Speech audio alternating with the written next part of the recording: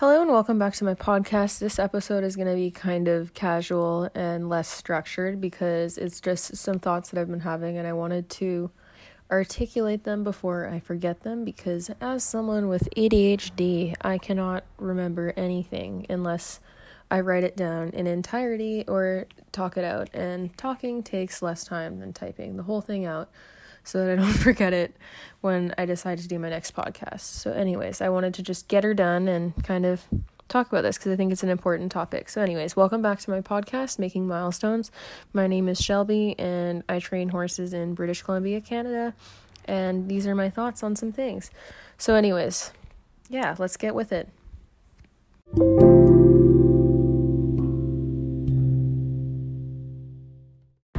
So anyways, today's topic, I just wanted to talk about realism in horse training and how being too extreme on either side of the spectrum in terms of horse training, one side would be obviously extremely harsh punishing methods, and then the other side would be the more rewards-based methods, but taking a hard line in terms of what you view to be correct and not having any leniency. It's one of the biggest downfalls that people have in terms of spreading information and encouraging people to be open-minded to other types of training.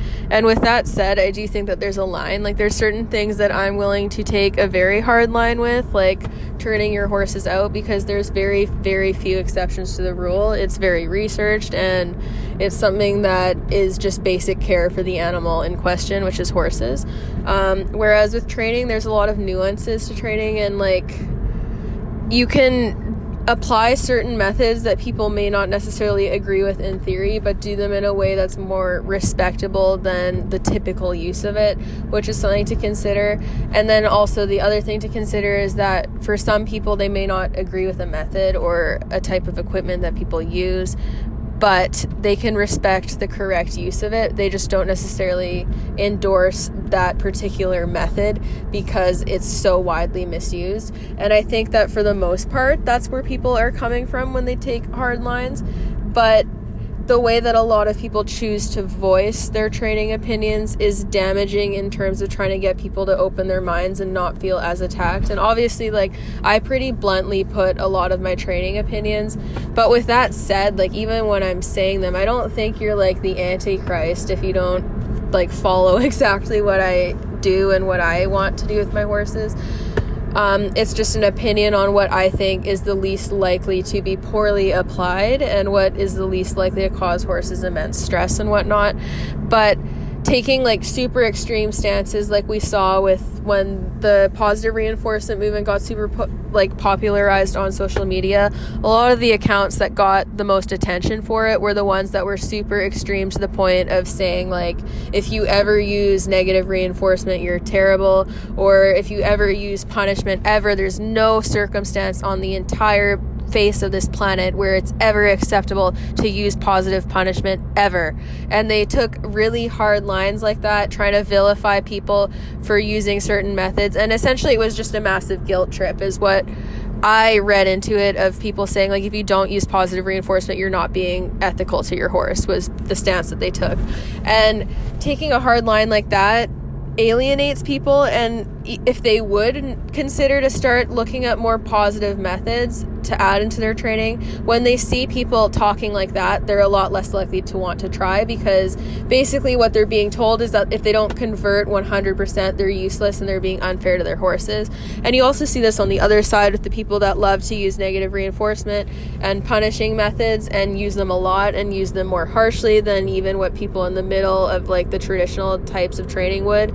We're talking like the people that are like showboating, like being really manly and aggressive to their horses, that type, like the extreme end of negative reinforcement and positive punishment. They're the types of people that would look at the positive reinforcement movement and be like, oh, like they just feed their horses treats for being bad. Your horses all have bad manners. You're bribing your horses. Why would you feed them treats when they're misbehaving? And they take things out of context that way to try to discredit positive reinforcement and say that it's stupid, despite all of the research behind showing that it can be a good method. So there's extremes on both sides, and either side kind of damages the ability for conversation if they go too extreme. And I think that's one of the largest downfalls in the horse world. And it's one of the biggest problems that we have in terms of disabling correct conversation. And it happens so frequently where people take these extreme stances where they'll say, like, this is my opinion on training, and if you do something different than this, you're an abuser. It makes people think that everyone discussing training is thinking that way. So I found it even when I just say, like, oh, like, punishment has been found in studies to not be very accurate, and it doesn't give animals a whole lot of information. And then people feel the need to justify, like, oh, my horse was gonna murder me with a knife and I fended him off by punishing him that one time, but I don't usually do it. Is that okay? And they want to be reassured, or they get mad at you for what you say and be like, I'm not an abuser, and they go over the top to try to justify the fact that they're not abusing their horse. And I think that this is a defensive response or a guilty response because of the extreme nature of how people choose to put out certain training methodologies, if that makes sense. Like, I get rambly on these things, I know, but yeah, like the extremity, is extremity a word? Extremity. This extremity reminds me of like an arm. My extremities. Anyways, the extreme nature that people choose to voice these opinions is what quiets the ability for like actual discourse. And it also, like, the truth somewhere falls in the middle, because I don't think it's necessarily possible to only use one aspect of training, which would be like either only using negative reinforcement or only using positive reinforcement ever, never having any other aspect from operant conditioning come into your training ever. I don't think it's possible to never ever have that happen, even if by mistake. And I also don't think that it's an indicator that someone's unfair to their horse if they choose to subscribe to similar schools of thought in other areas. Like, I don't think you should have to be all or nothing complete purist to be relevant in a certain group of training. You shouldn't have to be purely traditional for people to take you seriously if they train traditionally, and you shouldn't have to be purely positive for people to have respect with how you train your horses. At the end of the day, it should be about watching how people's horses respond to them and watching their behaviors and seeing like what their actual philosophies behind training are, because it's pretty clear like the types of people that are the most dangerous in terms of abusing their horses, they're usually the ones that will like anthropomorphize their horses' behaviors, which means like making them out to be human-like. So, oh, my horse is being a bitch, they're doing this to get me and they need to be punished. People that view things like that and look at horses as being out to get them, being bad, needing to get knocked, have sense knocked into them and stuff like that, they're the most dangerous in terms of actually causing mental or physical damage to their horses, because they're most likely to call certain behaviors bad and discipline accordingly. And on the flip side, for positive reinforcement, people who think that they can only do that, and if they use anything else, it's bad. And if they're taught to think that by people who maybe have more experience on how to correctly apply positive reinforcement, but they themselves don't, they're in danger of creating food aggressive horses by incorrectly marking behaviors and just not applying things correctly. And while more experienced hands might be able to do it, not everyone has the same resources. And I think this is something that we really need to consider when we are talking training methods, is the amount of resources in horse world and what is realistic. Because a lot of people that ride and love horses and want to learn more and are listening to your stuff, a lot of those people are riding lesson horses or taking lessons from people. And one thing that we need to consider is that most lesson barns aren't entirely positive. And I wouldn't say most lesson barns only use punishers and negative reinforcement, but I would argue that's one of the most commonly used methods in the horse world is punishment and negative reinforcement. And then the scale at which people use it depends on the person. Some people are a lot more harsh and they just keep pressuring the horse to the point where it becomes punishment and then releasing, and then technically they still call it negative reinforcement, but it gets very loud and it tends to stress horses out more. You have people like that, but then you also have people who combine negative reinforcement, for example, teaching your horse to move over off of pressure, where you lightly apply pressure, and if your horse yields to your hand at all, even if it's just slightly moving off of it without moving their feet, then you reward them. And then it's mixing the methods, but it's not something where you're just getting louder and louder until your horse responds. But the traditional methods are called traditional because they're so ingrained in the horse world to the point where it's hard for people to find the resources to do more of the newer methods that are getting more and more research, like positive reinforcement. There's less resources, and also like not everyone knows how to critically think and research enough to get actually accurate and safe information. And this is part of the problem with like horse abuse stuff, and a lot of the stuff that has become widely accepted in the horse world is that people don't know how to critically think and look up accurate information. So they're liable to find whatever most closely aligns with their personal views and their trainer's views and follow that rather than actually buying into study and stuff.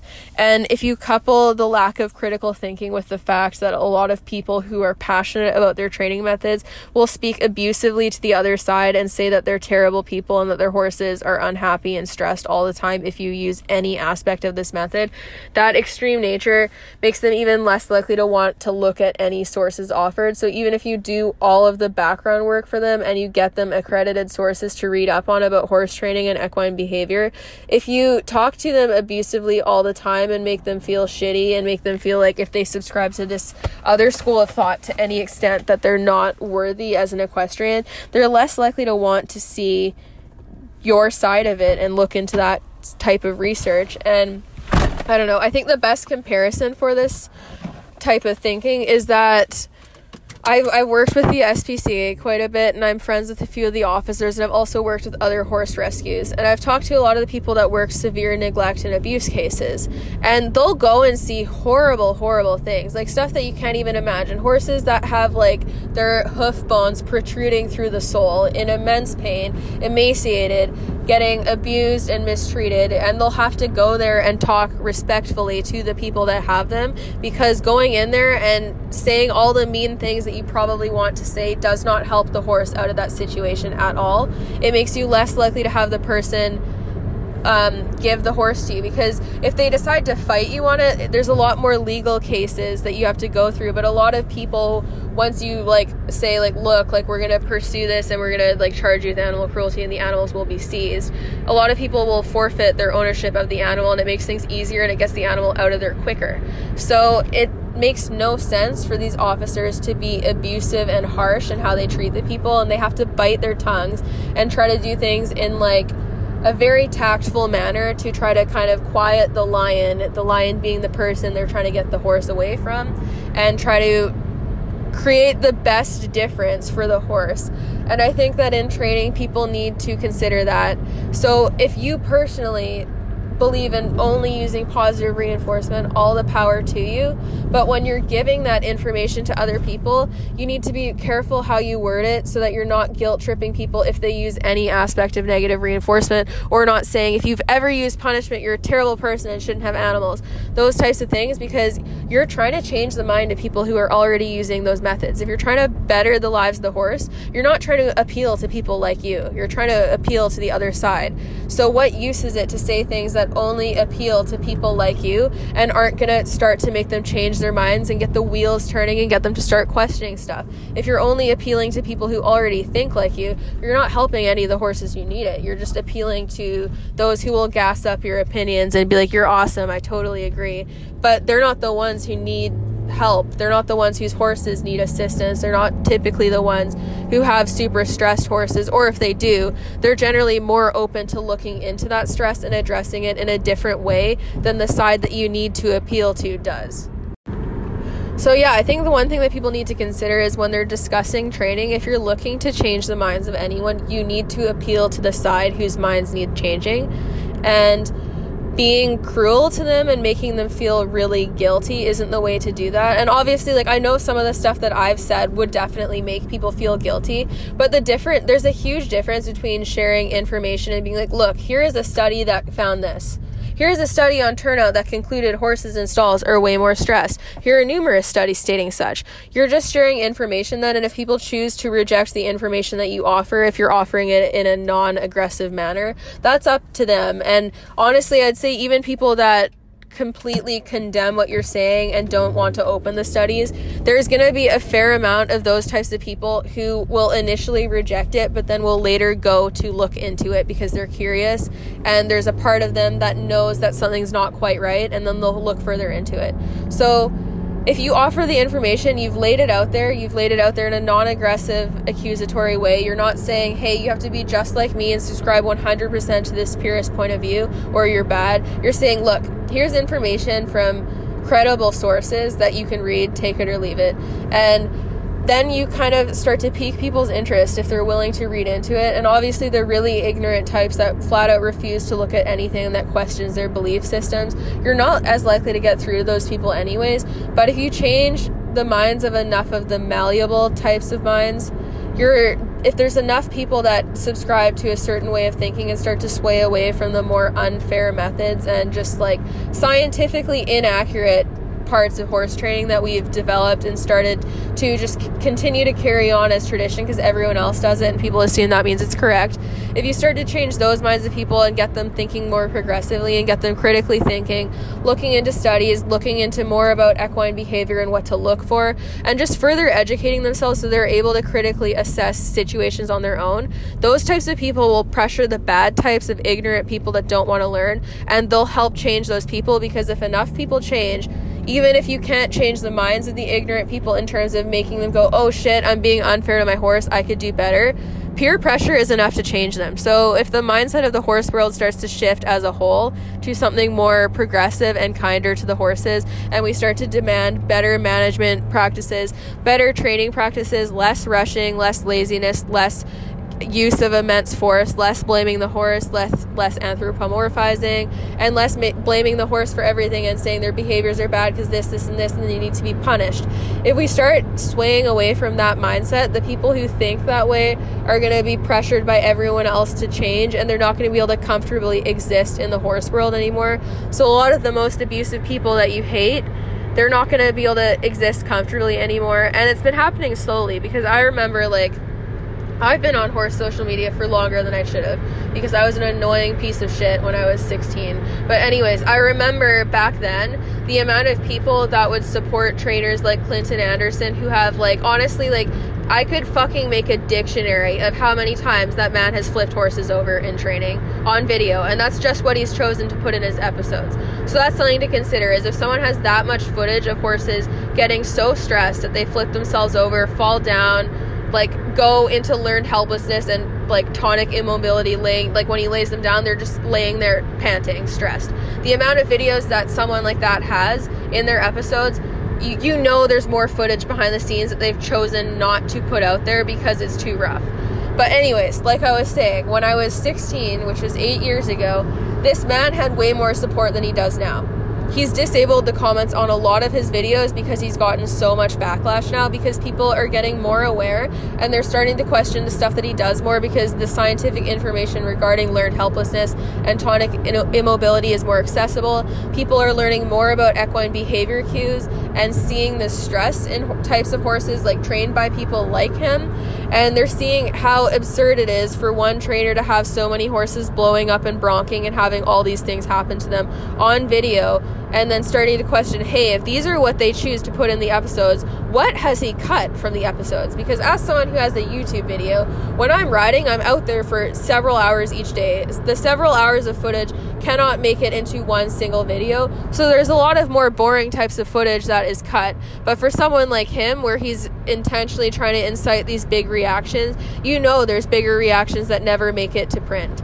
So people are starting to question that, and it did not used to be that way.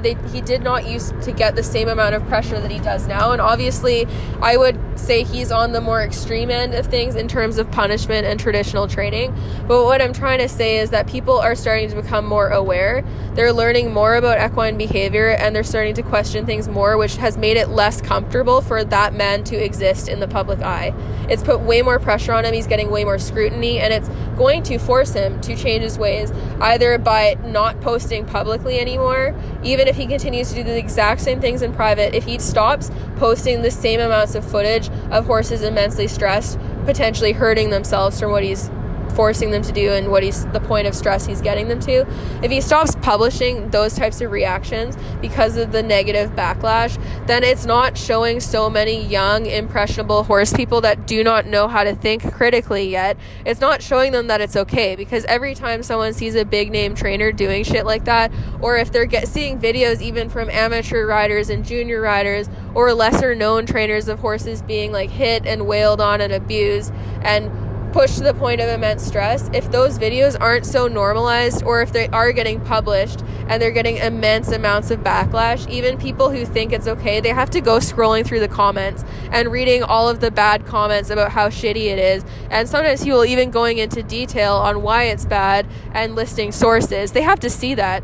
And it makes it less likely that people are just going to be able to blindly continue following the same thing, because as hard as it may be for people on the purely positive side to acknowledge, there are a lot of people that have done horrible things to their horses and engaged in entirely unfair training methods and stressed their horses to the point of immense stress that is completely unfair and not a good aspect of training. There's people like that are just totally ignorant, and all it takes is for that conversation to be something that they see or hear, and then they start to question things and they adjust their methods. And how do I know this? I used to be one of those people. The types of shit that my trainers taught me when I was young are completely ridiculous, and as a young person, being left alone with my trainer sometimes because my mom would be working, I'd get dropped off at the barn and I'd be completely at the mercy of my trainer. And this was back during a time where the internet was not what it is now. We had a computer room. We did not have smartphones. There was not as easily accessible libraries full of studies. You couldn't just go online and type in, hey, what is learned helplessness in horses, and get a million hits on it. You couldn't do that. And also, like I said, I was a child, so even if I could, there's less of a likelihood that even kids nowadays, if they're young, they aren't usually left alone on the internet to the same extent as an older person is, and they also lack the ability to critical think simply due to their lack of mental maturity. So anyways, like I was saying, I could not look these things up with the same amount of ease. You'd have to go into libraries and try to find books on it. And in order to find books, you have to know to look for them in the first place, which you don't know if all of your role models are telling you something that's completely different. You're not going to go looking. So I grew up being essentially indoctrinated into a certain method, and we were at pretty big barns. I was at show barns full of people doing the exact same things, and if you're in groups of people all condoning something and having it seem okay, it feels normal.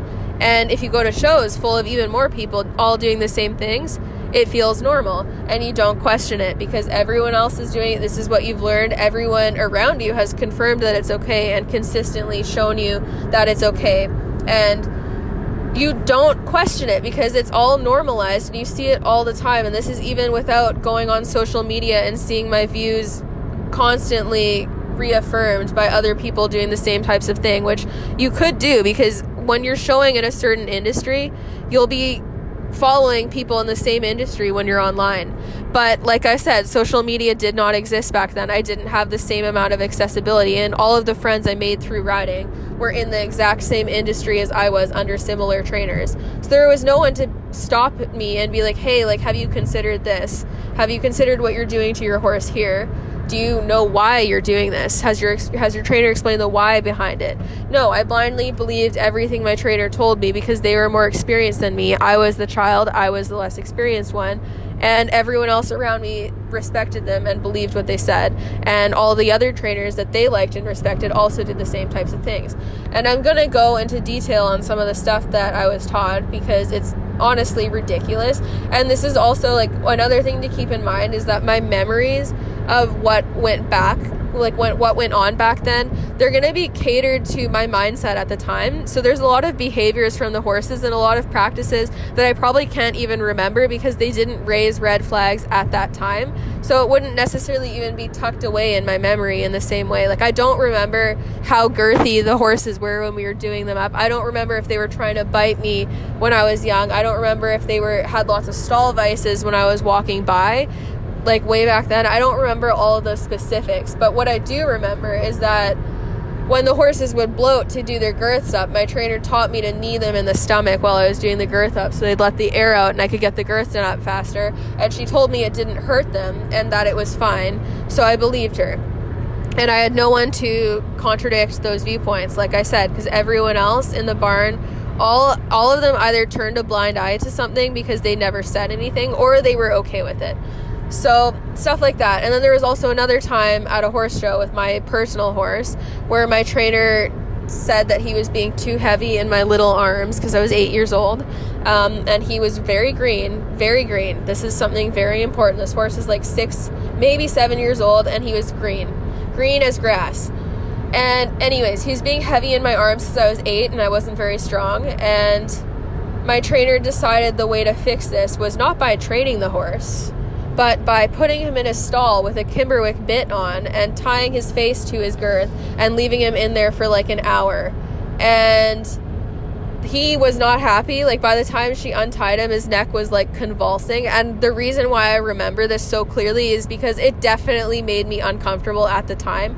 But the problem is, when you're young and you're less experienced, and even for my mom, who was also there and saw this, you're the client who is presumed to be the less experienced person, and if no one else in the situation thinks it's a problem, you're basically the whistleblower who is going to be told that you're overreacting, or that you don't know what you're talking about, or that it's fine. So that feeling of discomfort just makes you end up feeling stupid if you say anything, because everyone kind of gangs up on you and is like, no, this is fine, you're being dumb. They're horses, they're very strong, they can handle it, he's bad, he knows he's bad, and he needs to do this.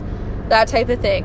And that's where people get brainwashed, because if you do blow the whistle, if you have no one else there to back you up and no information to show you that you're actually right in your thoughts, you end up feeling stupid because you're the client and you're there to learn from this person, and you have no other means to confirm that you're right in your discomfort.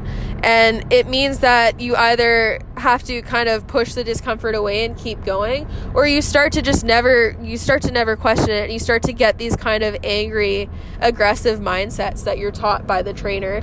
And once they are there, it's really hard to kind of change those types of views and to get better, because it's so ingrained in your habits. So like, for example, that was when I was showing Arabians.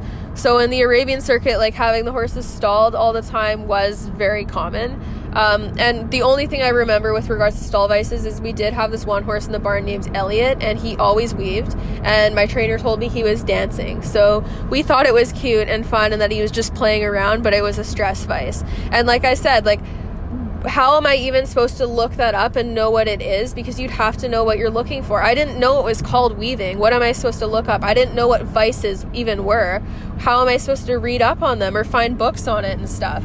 And a lot of the professional equine behavior texts that have the best information would not be readable for an 8-year-old kid. And again, you also have to know where to fucking look for them in order to read them, because the internet wasn't in existence, and I couldn't just look up horse dancing funny in stall and get hits saying, hey, this is weaving, it's a stress behavior, you idiot. I couldn't do that. So I was at the mercy of my trainer, and honestly, like, she let me down. She let all of her horses down, and she let me down as a student, because she taught me incredibly wrong things that caused me to be unfair to my horses. And the sad thing is that, like, it's not like these people hate their horses or that they're actually trying to cause them harm. They too grew up in probably the same type of situation I did, with people constantly telling them what they were doing is okay and that there's no problem, never having it questioned. And as they go into adulthood, these same things are consistently reaffirmed. And at that point, once you've been doing something for decades, there's a certain amount of cognitive dissonance that prevents you from wanting to look up the truth and wanting to read further into things and wanting to consider conflicting viewpoints, because it would have to mean that you'd have to be guilty and come to terms with the fact that you've been causing harm to your horses and emotional stress for years, and that you're the reason why they have all these stall vices, why they bite you when you girth them, and all these things. It would require you to admit how much you fucked up and let your horses down, which a lot of people don't want to admit. And I don't know, like, for me, I'm happy to admit it, because like, I'm trying to learn and better myself, and there's literally no point in training horses at all if you're just gonna be a dick to them, because, like, if you just want to be a dick to people, then, like, I don't know, become like a dominatrix or something, not a horse trainer. But yeah, like, there's no point in training horses if you're not trying to better their lives in some way rather than just their owners' lives. And even people that might be aware that what they're doing is wrong, the other part of training that people have to consider is that there's a certain level of client pressure too, because for every client that you have that might be a whistleblower or might be progressive enough to consider new ways of thinking or actually look into the why behind their horse's behavior rather than just saying they're being bad, we need to discipline them. For every person like that, there's tons of clients that either don't care or they're ignorant and don't want to know and they're in denial, and you can tell them all you want, like, hey, look, your saddle doesn't fit, your horse is in pain, that's why they're doing this, and they'll be like, well, like, fix it. And it's like, well, I just told you your saddle doesn't fit, get a new saddle. I'm like, no, fix it. It's like, I just fucking told you, get a new saddle. That's how you fix their behavior. But no, they'll want someone else to fix it the easy way without replacing the equipment, which means hitting their horse for the behaviors and muscling them into certain frames and whatnot and forcing them just to work through what they've been trying to communicate as discomfort. And that's the hard thing as a trainer, is if you want to make it as a trainer, to some extent people feel pressured to just go along with it and not be the whistleblower as a trainer, because unfortunately there's so many common pain and stress related behaviors in training that people see all the time with, like, upper level riders in the show ring and, like, really big name decorated trainers. They see it all the time and they'll be like, no, well, this person said this, like, I don't believe you, I'm gonna get someone who can fix it. If you can't, you're just making excuses. Especially if what you're telling them to do requires them to spend money, it can be hard to work alongside clients in a manner that is beneficial to them and the horse without having the client lose faith in you as a trainer, because not everyone's willing to be as open-minded. So with trainers, there's certain concessions you have to make if you want to continue trying to benefit horses, and it sucks because sometimes you have to slowly pressure your clients to a certain way to get the end goal that you want. Like, for example, with a client that I have whose saddle doesn't fit, I just showed up with a saddle and tried it on their horse and said, hey, it fits, buy it. It's cheap. And that worked. But, like, you have to, like, I'd been bringing up the saddle multiple times for months before that. And I'd even been riding the horse bareback, because the saddle was pinching it. And it took a while to make that change, but it happened, and I did everything in my power that I could do to make the horse more comfortable, like by riding bareback. But again, like, that's not something everyone can do, because I can ride bareback comfortably on a horse's back because I spent 20 years fine-tuning my seat in order to do so, but greener riders can't. And if you can't afford a better fitting saddle at that point, you can't just tell someone who's green to buy a new saddle. So as a trainer, you kind of have to slowly take, like, little inches towards the mile that you're looking to conquer and slowly build it up if you want to make a difference in the horses' lives. And this doesn't mean you have to be corrupt and completely sell your soul. Like, if I had a client who is like, hey, I'm not going to turn my horse out and he's crazy, so you just have to, I don't know, just get mad at him when he's bad.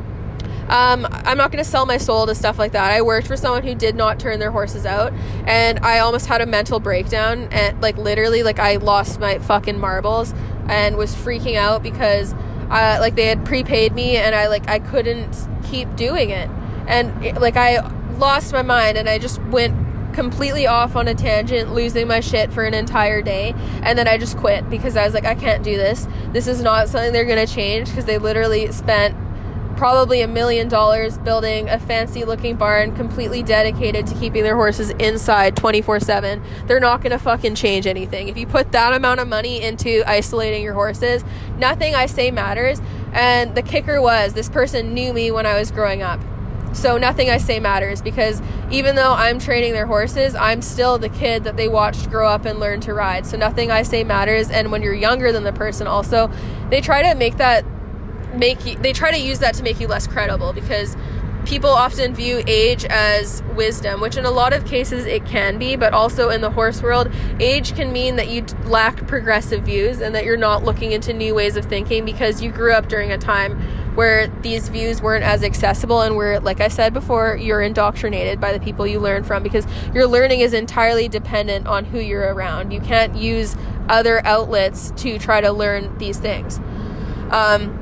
So yeah, like in that case, I just had to quit because there was no getting through to people. But like I said, a lot of horse people who are doing technically wrong by their horses, they genuinely mean well and they love their horses. So you gotta try to make the difference in a way that they're going to be the most receptive to.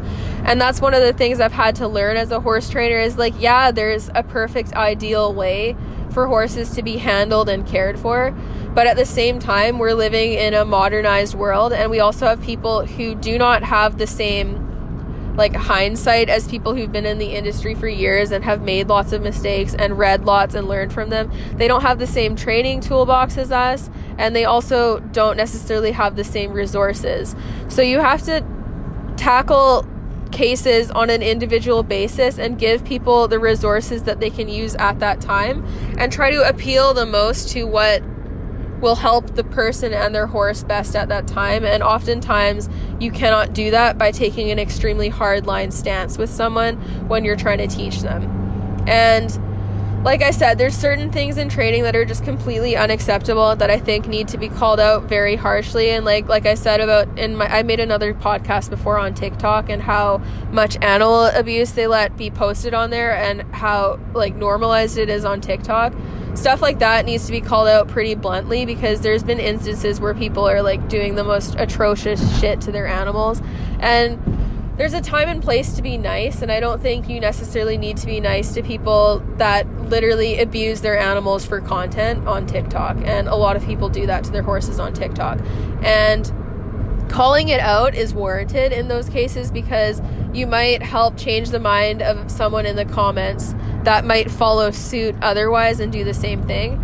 But when you're talking to people who love their horses and want to do right by them, but are vastly misled by their idols letting them down years and years, for years and years and years, you have to try to be more clever in how you put out the information.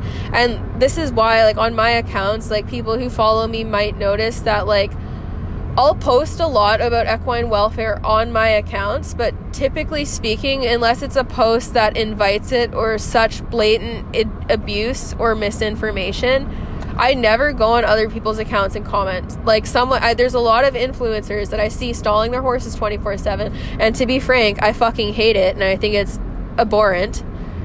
But I'm not going to go on their accounts and say it. I'm going to post about turnout on my accounts and hope that somehow it gets back to people like that, and that they might be more receptive to hearing that information if I put it on my account and it doesn't feel like it's a direct attack at them. But with that said, if someone's paying for my services, I might be more blunt in saying, like, hey, your horse's behavior is doing this because of their lack of turnout.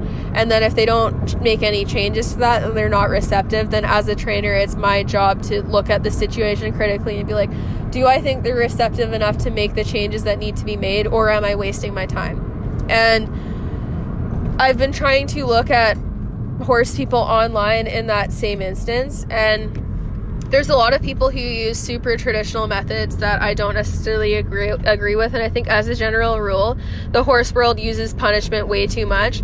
And the excessive use of punishment is reinforcing for the people doing it, because they're frustrated and they get to take it out on their horses, which is creating an even larger problem, because it makes their emotions positive when they're punishing their horse, and it makes them feel better. And I say this from experience, because I used to be one of those people who would opt for punishment basically anytime my horse did something that would be construed as wrong, because that's what I was taught to do. And as someone who's now been diagnosed with ADHD, there is that lack of patience too, and it's easy to get frustrated quickly, and it would cause me to drill my horses on things and get angry and angrier, and then it would cause their behaviors to get worse and worse and worse, and then it would give me more to punish and get mad about. And all I was doing was creating a bigger problem for myself in the long run that would take ages to untrain in the future. And I didn't realize it at the time, and I honestly was never doing it to hurt or scare my horse, but it was just the way it was, because that's what I was taught to do, and it was so normalized that I never questioned it for a long time. And as someone who already lacks patience because of a disorder, it's not a good thing to have taking your anger out on a flight animal be reinforcing. And it is for a lot of people, because like I said, when your horse is bad, you get frustrated, you get to take it out on them, you think you've done something, you think you've shown them what's up, and you think they've learned, when really they haven't, because the problem with punishment is that it doesn't give them any information other than, hey, this, what you're doing is bad. It doesn't say, hey, what you're doing is bad, but you need to do this instead. You're just saying, no, don't do that. And if the behavior is something stemming from discomfort or pain, all you're saying is, no, you can't do that. And you're telling them, don't communicate with me ever. I don't want to know if you're in pain. Fuck you. That's what you're saying. And like I said, there is a time and place for punishment, but I think it largely needs to be reserved for emergencies, and it shouldn't be something that people commonly use in their training toolbox. And like I said, if you grow up using it, it's a hard habit to break. And like that level of frustration my trainers instilled in me for years and years is something I'm still working on as a trainer. And with other people's horses, it's very easy to not get frustrated because you're invested in it in terms of bettering someone else's horse. But when it's your own horse whose training you're very personally invested in, it's even harder not to get frustrated. And that's where like I sometimes just have to take a walk or take a break from riding if my horses are frustrating me and look at it differently, because when you pull yourself out of the situation that you're frustrated in, you're often more able to think critically after the fact, and then you can solve it better with a clearer mind later on in life. And it often makes the horse learn quicker, actually, because honestly, a lot of my biggest problems in training that I've had with my horses have been because I got impatient or greedy and I tried to move them along too fast, or I would try to drill them too much because I would get frustrated. And a lot of those problems were entirely my fault, and I prolonged the training because of how I chose to deal with it. Sorry, my mom was driving. She's going to visit my nephew. That's where we were driving, and I was doing the podcast in the car with her.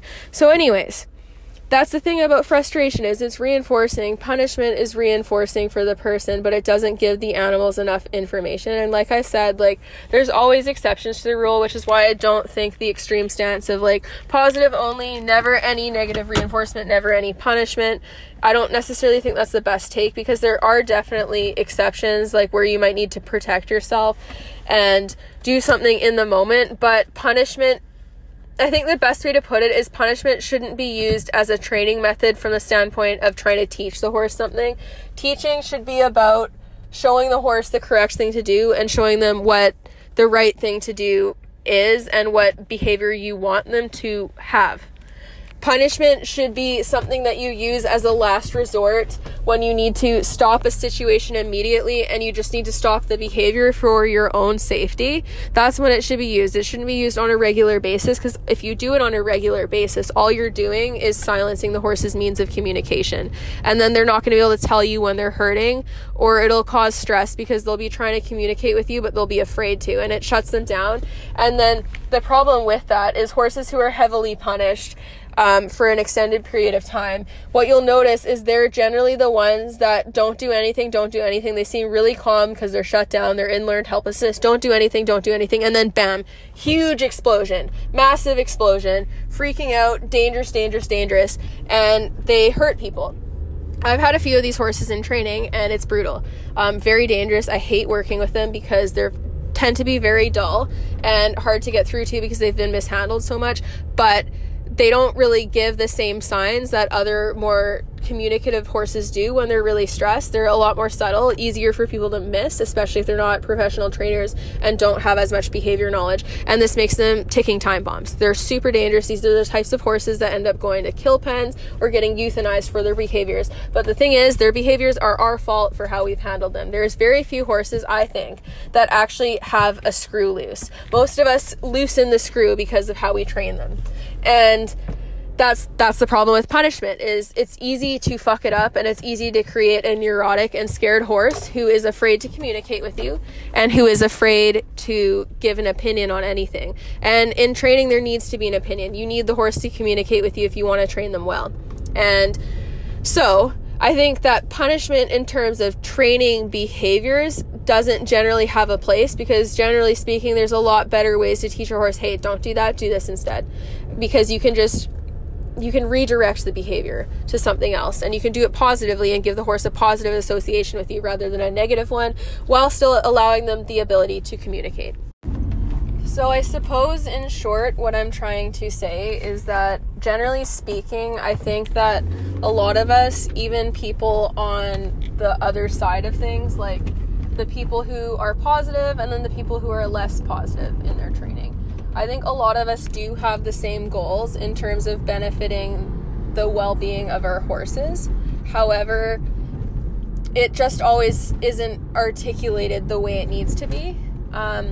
I think most people are well-intentioned, and generally speaking, what we really need to change in order to start making a massive change to the horse world is how we view punishment in training and start to alter that. And I do also think that a lot of barns, especially lesson barns with horses who are going to have a lot of different riders and a lot of different experience levels on them, they do need to start employing more positive methods to make it better for the horse. And they also need to stop punishing communicative behaviors like horses biting when the girth is being done up, because in those cases, all the horse is saying is, ouch, this hurts, something needs to change. And then people are silencing that and punishing the behavior rather than dealing with the cause of the behavior. And this results in a whole lot of other bad behaviors that are ignored in other aspects of horse care and riding. So that's one of the biggest changes that needs to happen in order to see a real change in the horse world. And honestly, right now it's not realistic for everyone to switch to purely positive methods. Maybe in a perfect world one day, when we've completely altered how horses are kept for it and cared for on a mass scale and how lesson barns train their kids, then it might be more realistic for people to start to employ more and more of that. But at this time, I just don't think there's the resources for people to do it. And it's a very idealistic mindset, in my opinion, even though people's hearts are in the right place. It's just not something that I think can happen with the state of the horse world right now, because there's a lot that needs to change. The abuse of horses is publicized and normalized a lot more than I see in other animals. And until that changes, I don't think the mindsets are going to be malleable enough to encourage the amount of positive reinforcement some people want to see. So I suppose at the end of the day, like, what I'm trying to say here is that the horse world is super anti-change, and there's a lot of stuff that's ingrained in our culture so much, especially from the standpoint of teaching it to new riders, that it's going to be hard to get change happening as quickly as it would need to progress at the rate that some people want it to, with how they are pressuring people and their expectations is really what I'm trying to say.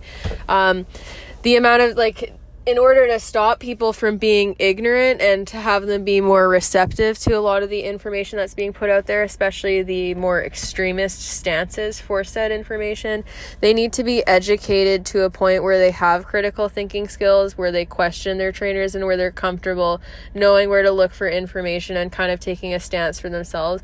And that type of attitude is largely discouraged by trainers. From my experience and just from the students that I've had or the horses I've trained and people that I've worked with, a lot of trainers, first of all, do not want their students training under any other trainers.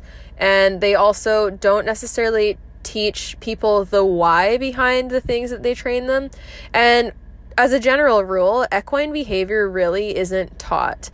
There's a very cursory knowledge of it, and to be frank, most horse owners and handlers that I've personally met, and this doesn't mean I'm saying that this applies to you, but I would say that there is a huge majority of horse people in the horse world that have a massive lack of understanding of equine behavior, where they will either miss behavior signals or they'll misinterpret them. And also, I would say, as a general rule, most horse people, even horse owners, they're not necessarily equipped to know how to handle and manage a horse, from everything related to nutrition to behavioral stuff and training. They're not necessarily equipped to do that completely on their own without assistance, which means, unfortunately, people are largely reliant on trainers that may not necessarily do right by them or the horses. So the entire mindset needs to shift so that the barns that are teaching up and coming riders have more of an emphasis on recognizing equine behavior and what it means. But the fact of the matter is that, unfortunately, for a lot of these barns, it's kind of not in their best interest to teach it, because a lot of these lesson horses show undesirable behaviors, and there's a lot of stress behaviors that you see in traditional types of barns. And anywhere where horses are stalled a lot or ridden by inexperienced riders in ill-fitting saddles, you're going to see a lot of behaviors that the trainers don't want to draw bad attention to. They're not going to want to tell their students, oh, she tries to bite you when you do up the girth because she has ulcers or because her back hurts. They're not going to want to say that because it reflects poorly on them, and it'll make their students lose faith in their trainers, which means the behavior is going to be taught as something different if the person asks. They're going to apply it to something different rather than what's actually causing them to exhibit that behavior, which confounds people's knowledge of equine behavior. And if they never know where to fact check that, anytime someone contradicts that, they're going to not want to believe a stranger telling them that what they've been taught this whole time is wrong. So we need to nip it in the bud at the root to get long-term change. And a lot of this will mean that people who don't have perfectly aligned views, they're going to need to work together. For example, the purist positive reinforcement people should be opening lesson forums where they'll instill the values they want to see in people, but also they should support the people that use mixed methods like positive reinforcement and negative reinforcement, but don't rely on punishment to the same extent that the lots of the other parts of the horse world do. They should be supportive and kind to those types of people, because at the end of the day, like, they all need each other. The positive purists will not get the traction that they need to create massive change without having the support of people who are using mixed methods. And by telling people who use mixed methods that they're in the wrong or that they're inherently worse to their horses because of how they train, they're just alienating people and making them not want to work together with them. And same with like people who mix methods or who use negative reinforcement. If you're completely closed off to any aspect of positive reinforcement, despite the fact that there's so much research showing how powerful of a training tool it is, then you're not doing your part to incite change in the horse world positively. And the more we normalize harsh methods and like just going at horses and being really demanding and making them do what we want to do rather than actually reading the behaviors behind it and finding the most appropriate way to handle that, the slower we are to change. We all need to work together, and lots of us have views that align closer than we think. And people pointing out that something isn't ideal or that from a scientific standpoint is not necessarily good for the animal, it's not an attack on you. People saying, hey, horses as a general rule don't get enough turnout. We're not saying you're a shitty rider in person if your horse doesn't have the perfect ideal for turnout.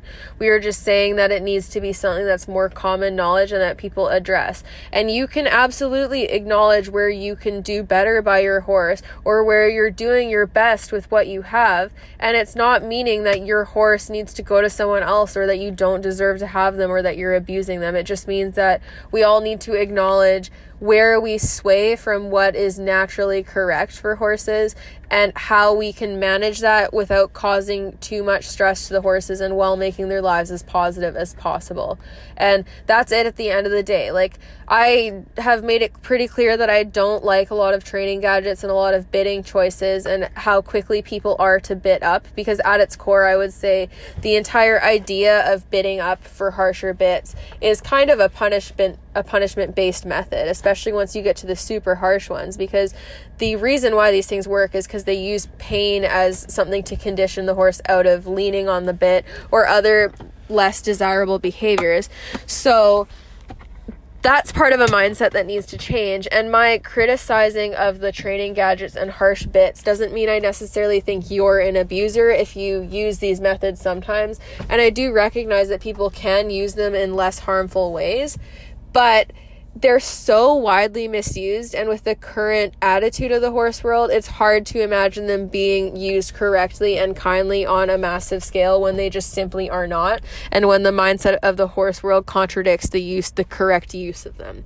And that's why I say that I'm against these things. It doesn't mean that I think you're a horrible abuser or that your horse is in pain by default if you use them. It just means that in using them, you're contributing to a mindset that is toxic in the horse community and does cause a lot of horses pain, stress, and other problems, even if your horse is not one of them. Even if your horse is an exception, there's lots that are not. And that's what people need to recognize, is it's not an attack to just provide people with information. And sharing scientific sources and sharing equine behavioral sources and all the studies that we've had done recently, that should be something that's welcomed rather than condemned in the horse community. And I find more than ever, because I've become more and more vocal the more equine behavior classes I've taken and the more educated I've become on horses from a scientific standpoint. It's made it so that I simply cannot condone certain things like stalling horses 24/7 and so on and so forth. It's made me change what I'm saying, my views, and become louder about certain things. And it's pissed people off. People will try to make fun of me. They'll call me stupid. They'll call me uneducated. They'll call me a hippie, a tree hugger, a Pirelli nut, a natural horsemanship junkie, someone who has poor behaved horses that they just let walk all over them, someone who isn't a real trainer. They'll call me an internet trainer, despite the fact that my business was started entirely separate from the internet. But anyways, what I'm trying to say is they'll use insults as a means to try to get people to shut up, which shows them, first of all, I think it shows guilt, but it also shows a lack of security, because if you have a real argument, come at me with some fucking information instead of trying to insult me as a person and think that my self-esteem is really that low that I'm going to let someone on the internet discredit my booming business that I started myself. You know, like, it's gross that people try to silence dialogue and discussion that needs to happen by making fun and trying to make people insecure about themselves. And it does work on enough people, because there's enough people who are insecure in themselves. And even for me, like with my ADHD and mental disorders, I definitely have imposter syndrome, and it makes it hard to actually like be proud of myself and be aware of my accomplishments and the fact that I've earned them and deserve them. It makes it difficult to do that, but at the same time, I have enough supporters in my day-to-day life, and I can look objectively at what I have done training wise and what I've done with my horses, and I can be proud of that. And I have enough supporters that help me out when I am feeling down or when people are being really difficult, that it's easier for me to move past that. But a lot of people can't, and a lot of the bullying that people do does work in getting people to shut up, because even if they know in their heart of hearts they're correct, sometimes it's just too mentally toxic and damaging to put yourself through that.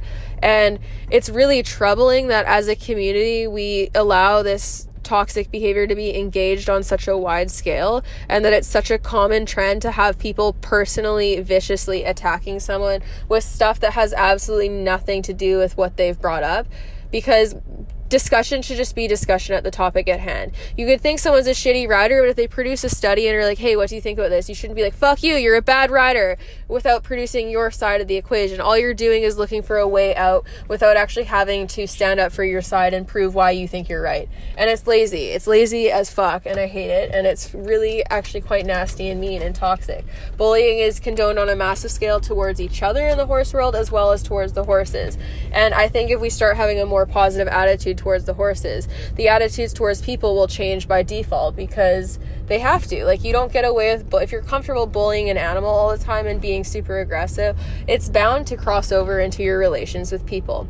And all of these things are stuff that needs to change, and that we can become more aware of, and we can do better by our horses and by each other, and we can actually have meaningful dialogue.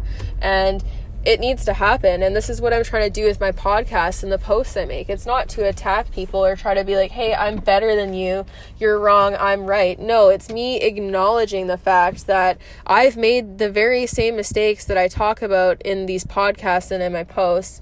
And a lot of the things I'm saying about turnout and warning people about training and certain behaviors and how many like problems with horses are covered up and labeled as wrong things, it's me speaking from experience of making those mistakes and seeing how much of a difference it makes as you start to change them. And like I said, I'm continually educating myself to try to get better and more knowledgeable with like the current modern science that we have and the most available information that we have. I'm taking an advanced equine behavior course to brush up on it, because it's been a couple of years since I took my last one, and I want to learn more, and I want newer information and the assistance of people more experienced than myself to teach me that. And when I'm talking about the information that I learned from things like this, it's not to try to be like, I'm better than you, you're a bad rider and trainer. No, it's to share information with people who may not have the same level of access to it, or just don't know where to start. It's not a flex of how much better I am than someone, and I think that's the same for a lot of people. But given the vitriol in the horse world, it does get hard for people to stay civil and kind all the time, myself included, because I can get assholey when people are constantly berating me and insulting my intelligence and my riding and stuff that I take like very seriously and have some pride about. It gets frustrating when you're constantly just being mistreated like that, and it's hard to always have like this positive outlook and to try to assume that some people genuinely might be ignorant when there's a lot who are ignorant, but they're also rude and they attack you and they do not want to learn. They reject the information and they'll try to be like, oh, we agree to disagree, but no, they're rejecting information and attacking you instead of actually providing any relevant, credible information on their side. It can be hard to assume the best in people outside of that, but we need to, and we just need to be careful how we word things, especially in generalized posts. Like, by all means, if someone's being a total asshole to you, I don't think you need to be Mother Teresa back to them, because some people are just a-holes. Honestly, like, I've gotten into it with cowboys online way too many times, and like, for those of you who don't know, I would say that in terms of posting like videos of people beating up horses, it does seem to be a trend on like the cowboy side of things, and this isn't to say all cowboys are like this, but they seem to do it more than what I've seen with English people personally. This might just be where I am, because I do know English people do the exact same shit, but they tend to be sneakier about it. But anyways, I've gotten into it with cowboys a lot, and honestly, the comments that I generally get back when I say something that upsets them, a lot of them are very misogynistic, sometimes racist. Someone made a racist comment to me about the fact that I'm half black, and like, all of it has nothing to do with the argument, and it's just mean, and then it makes me kind of hardened towards other people, and it is hard to see the best in people, but we do need to try to have a more realistic approach in terms of the change we want to see. We can't just be like, this is where I want to end up, and I expect everyone to be there right now. We can be like, no, we should move towards this, but it's a journey. It's not something that we're just gonna teleport to immediately. It's a journey, and we need to reward people for moving towards it instead of trying to punish everywhere that they're not doing perfectly yet. If they're trying to learn and they're trying to grow and they are making an effort to educate themselves and do better by their horses, they're doing a hell of a lot better than a lot of people are, because they're actually open to learning. And instead of punishing them for not being perfect yet, we need to support them in their goals of learning and not be like, hey, sorry, you're not 100% purist positive reinforcement, you suck. Or on the flip side, like, people who do not like the purist positive reinforcement people and are kind of anti-positive reinforcement, instead of trying to discredit what they're telling you, maybe look a little further into the studies and see how valid they are with numerous different types of species of animals, and also humans, because they've done human trials and a lot of the results are the same. So there's not really a reason to think that they have no legitimacy, even if they're more extreme than what they probably should be in terms of the information they put out and the expectations that they have. There is enough science there to show that these methods are relevant, and there's literally no reason for anyone to intelligently try to say that they do not work, because the science does not show that whatsoever. And it's just a deflection tactic for people to fail to recognize the fact that these people have a point, even if they're going about it in a far too extreme manner. So anyways, that is my podcast for today. I'm going to go get lunch at White Spot. I just cut a ton of my hair off at the hair salon, so I'll probably post a photo of that at some point. But I really wanted to get this off my chest, because online is hard. It's really hard in writing without any tone to say things in a way that will not offend people, especially about touchy subjects around horses and like their stress levels and generalized mistreatment of them that has become normalized in the community. It's hard to touch on those topics without offending anyone, because most horse people do not want to hurt their horses. They don't want to cause them stress or harm. But at the same time, I would say there is an aspect of selfishness in the horse world that we are all guilty of with having animals. It's not just horses, it's all animals. There's an aspect of selfishness when we want to use them for a specific purpose, or when we have specific goals or plans or things that we want to do, because you want to get to where you want to get to, but you don't necessarily always want to slow it down by recognizing how the horse feels about it or how you can make it better for the horse. And I think that's where people struggle, is they love the sport, but they also love their horses. But unfortunately, some people do love the sport more, and they're more okay with having the horse be in an unfair situation to do the sport than they would be to adjust it so the horse is happier doing the sport for them. And that's something that really needs to change. And anyways, I'll go further into that at some other point. If anyone has any questions relating to this podcast, like, feel free to send them in or send any topic ideas. I'm super open to things and like answering people's questions or doing like other shared podcasts like I did with Jill with other people. If you have anyone that you would like me to invite on the podcast, whether they agree with me or not, I am open to it. I am happy to do like debate style podcasts with people that I have differing opinions with. But what I will say about that is there are certain types of people that I do not want to give a platform to, because I think that a lot of people would want to use my platforms as a means to get traction on theirs, and it's not always well-intentioned. But I am open to debate. I debate with people all the time online, and I respond to things and oh shit, I dropped my phone, sorry. And I try to answer lots of questions and kind of just be open to that. But yeah, let me know on what I can touch on the podcast, and if there's anything in specific that you want talked about in the next one, because it is nice to have some structure and suggestions. Otherwise, I kind of just ramble, and for whatever reason, people still watch them. So thank you for that, and I really appreciate you all listening. And yeah, thank you for listening and supporting my podcast. I super appreciate it.